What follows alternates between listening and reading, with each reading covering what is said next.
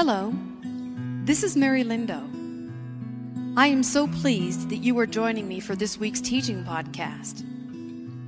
This podcast is prayerfully created each week with the intention of giving you a time of resting in the Lord and for allowing Him to speak into your life through 3 to 5 minute messages and prophetic impressions and insights. Each message is meant to assist you in cultivating your love for the Word of God, combined with the power of His Holy Spirit, confirming His words over your life. Gather your Bible and a cup of coffee or tea, and take a few minutes each week to sit back and allow the peace of God to wash over you as you enjoy soft background music that inspires a restful time of worship and tender moments with the Father, Son, and Holy Spirit. And now, let's begin this week's podcast.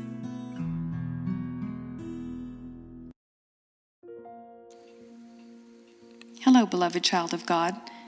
Today's podcast is titled Trends and Presumptions, Enmeshed into Deception. As I sit here in the outdoors this evening, enjoying an unusually cool and brilliantly moonlit sky, I am stirred to speak openly and transparently about the things that God is not only dealing with in my personal journey with Him, but also some of the trends and presumptions that occur in the world of Christendom, when it appears and feels as if the Father God is far off and seemingly unresponsive to the cries of those desperate for relief and merciful compassion. Through his own personal agony, David came to a new understanding of what it really was that God required from man. You know, God is not interested in our outward sacrifices or offerings. Now, this does not necessarily mean that God never requires outward forms of worship or expression or observances. Many lines of Scripture prove that at times He does.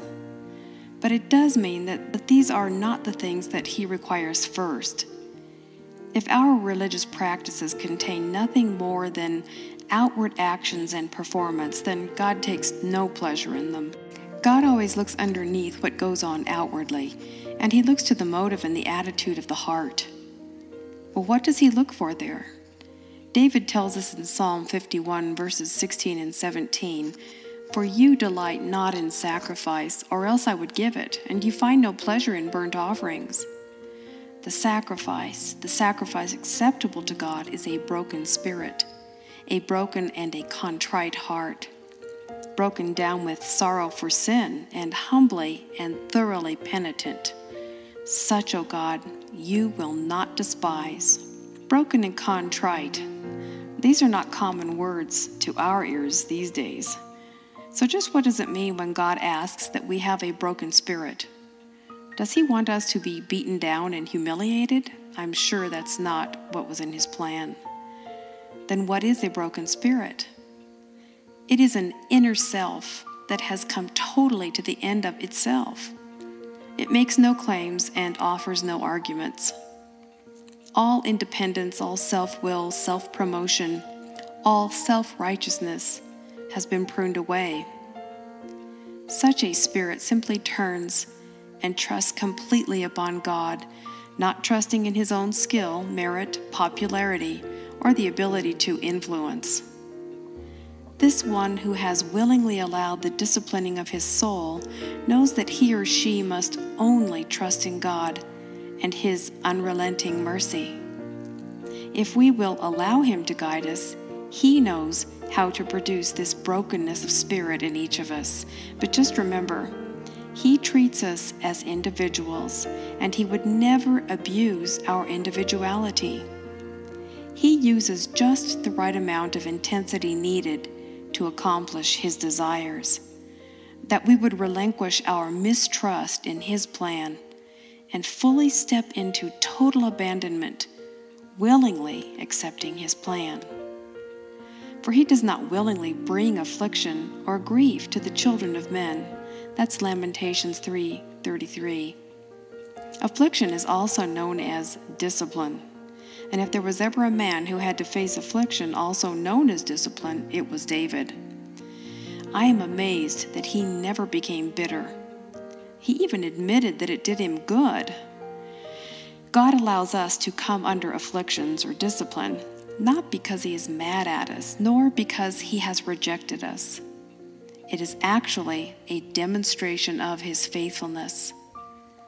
When He sees us taking a wrong turn that will lead to our own harm and damage, He allows difficulty and affliction or discipline to turn us back to the way that leads to peace and blessing.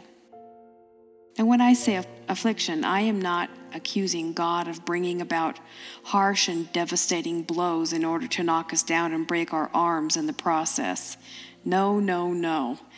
In Psalm 119, 67, 71, and 75, it says, "I used to wander off until you disciplined me, but now I closely follow your word.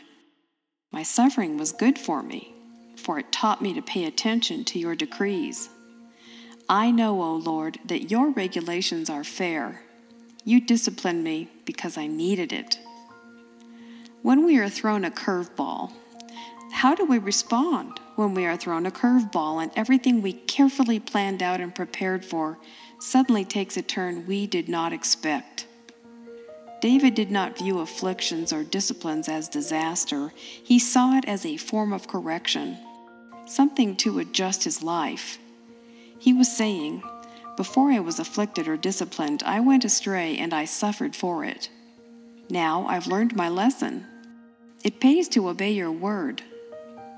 So are you in the middle of difficulty or loss or an adjustment? May I caution you? Don't fight back, and whatever you do, do not argue with God.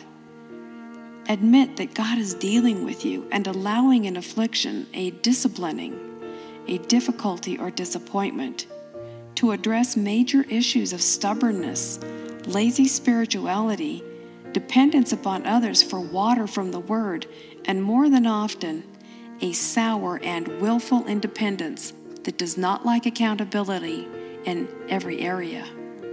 Ask Him, what is it that you are doing? Am I off the pathway that you have planned and have willfully gone my own way? You see, the Lord is seeking and looking and longing for you to turn away from things that are harmful and to bring you back to things that are in His purpose and plan.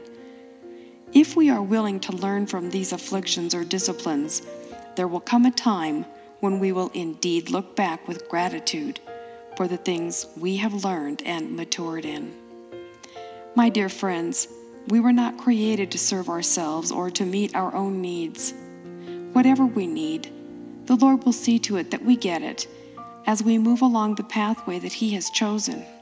You may be asking the question, why is it so hard for me to hear from the Lord at first when it comes to difficult issues and decisions? We must understand we cannot instantly unlearn what we've lived out our entire life. We must, as the scripture says, be transformed from who we are to who we want to be. We need to understand with our whole heart that we were intended to be godly in every way, in our relationships with others, above all, in our relationship with God the Father, God the Son, God the Holy Spirit. If one is out of order, then both will be. But, as a dear brother in the Lord by the name of Larry Reese says, we are not to fear the passing of time or fear that we are wasting time by spending time with the Lord, searching out His Word and being still in His presence. You will never lose anything by doing these things. Trends, blogs, and comments. It's no secret that social media has become quite a form of communication. One of the problems that can occur when listening to trends, blogs, and commentary from others is that sources quoted and information gathered may well be skewed to interject thoughts and opinions into the minds of those who never think for themselves. Believers in Christ, we're not to be uninformed. We are to be wise about what we ingest and digest when it comes to the lifestyle of a Christian. Do not rely upon the wisdom of men to help you ultimately reach the destiny that God Himself paid the price for. He is not an ego-driven maniac looking for his entourage of followers to validate his importance. He paid it forward so that we would have the opportunity to walk upon a pathway, although narrow, that leads to purposeful living and a fruitful reaping of productivity that will only advance us into further opportunities to speak of hope and a purpose for others. Beware of false humility and undertones of disdain. If there were one thing that sickens the heart of God, it would be underhanded and slippery craftiness oozing from those who resist the full aspect of allowing God to create in them a clean and contrite heart. It always amazes me how individuals that need notoriety and a place of mystical influence seem to be able to cunningly discredit good and godly saints around them who have perhaps lovingly warned them about deceptive practices or micromanagement control issues, knowing that they risk the loss of relationship when doing so. It is as if these individuals secretly feel entitled to sidestep the issue of preferring your brother and sister and humbly listening to their insights and observances. Equally amazing are those who listen to only one side of a conflict or disagreement and then spiritualize away the fact that harm or discord has happened. And so, the Lord often allows the difficulties and afflictions to come and expose the areas of favoritism, embracing the new and exciting rather than the narrow and at times dry pathway to mature godliness. There will always be among us those claiming to have the word of the hour, the message of the forefathers, and on and on and on the platitudes and justifications are listed to justify the mocking and putting down of the simple and unique message of self-abandonment. Listen for the sound of mercy. Listen to the tone in the voice of those addressing the crowd, the congregation, or perhaps a small study group. False humility has a highly honeyed pitch of barely restrained condescension, laced with heavy doses of unsolicited advice and counsel. Rarely will individuals who have an exaggerated view of their own importance allow others to warmly and intimately engage in transparent communication and dialogue regarding the unique and yet equal calling and gifting of each child of God. Now is the time is now.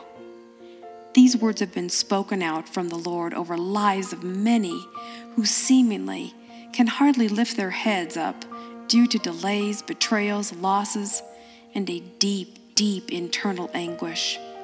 It seems as if God sees greater fruitfulness when we are at the bottom of the proverbial barrel. Those who are forever wishfully proclaiming that the bad times are over and good times are ahead are sadly attempting to override the ache of the soul when it longs to return to the comfort zone of self-indulgence. Jeremiah 7:8 says, "But look, you are trusting in deceptive words that are worthless. Know this, to avoid the chastening and bruising of our souls is a guarantee that not only will you cause devastating and brutal pain to others, but also, most importantly, you shall grieve the Holy Spirit." I encourage those of you reading and listening to test the fruit of those who claim to have a special and mystical in with the Lord. The Lord is not one who neither excludes nor leaves the broken out in the cold, nor does he invite into his inner courts of wisdom and revelation those who would use it to their own personal advantage or fame. It is time. Now is the time. The time is now. It is time to face the chastening of the Lord in the light of the purpose he has behind it. Growing up and maturing finally in the things he has been dutifully prodding you to do for a long time now. Procrastination fellowships with slothful and sloppy approaches to relationship with God and with mankind. For once and for all, make the decision to not blame shift or deflect onto others what God is dealing with in the wickedness of your own soul. Now is the time to be willing to lose your life, to be afflicted, yes, even to the point of having the Lord remove and expose those who have become disobedient, self-promoting, and abusive in the circles that you walk in. See to it that no one takes you captive through hollow and deceptive philosophy which depends on human tradition and the basic principles of this world rather than on Christ. Colossians 2:8. Open your ears. The Lord is speaking. Listen. He has wisdom to impart to you that may well save and instruct others who might fall into foolish behavior. It is not about your comfort, your wants, nor even your dignity. It's about a willingness to be the servant of the Savior and to emulate His example. He is speaking, but are we listening? The sovereign Lord has given me an instructed tongue to know the word that sustains the weary. He wakens me morning by morning, wakens my ear to listen like one being taught. Isaiah 54. Father, we come to you and we ask that you would indeed give us an instructed tongue to know the word that sustains the weary. Father, we thank you for the afflictions, the disciplines. We thank you, Father, knowing that they will change us, but we tell you, Lord, we don't like it. Our flesh looks for plan B. Lord, we ask that you would create in us a contrite spirit and a broken spirit, Lord, that you would show us that it is only for our good, that you allow the difficulties to come. Help us not to faint, Father. Help us not to quit, to glorify you. In Jesus' name I pray. Amen. Goodbye. I hope you enjoyed today's podcast.